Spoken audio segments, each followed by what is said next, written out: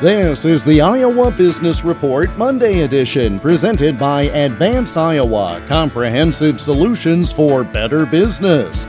Let's work together. More at advanceiowa.com and search for Advance Iowa on LinkedIn and Facebook.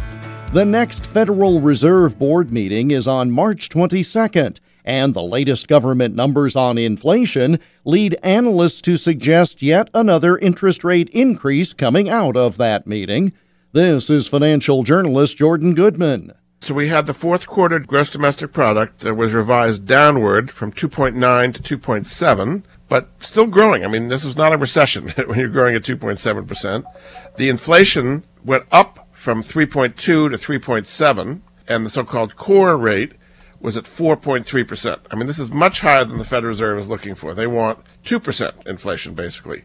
So what this clearly means is that the Federal Reserve is not satisfied with the current situation. They're going to keep raising rates. They have a meeting in March. They're going to raise them another 25 basis points. They've got another one in May, got another one in June. I think they're going to raise it all three times, probably by 25 basis points. The Fed funds rate, which the Fed now controls, is at 4.75%. So with three more 25s, we'd be at 5.5%. People are thinking now maybe more, maybe we'll go to 6. I mean, the Fed is just determined to slow the economy to get inflation under control, and that's why, in general, the stock market is not happy and interest rates keep rising. Financial journalist Jordan Goodman can be reached by email, jordan@moneyanswers.com.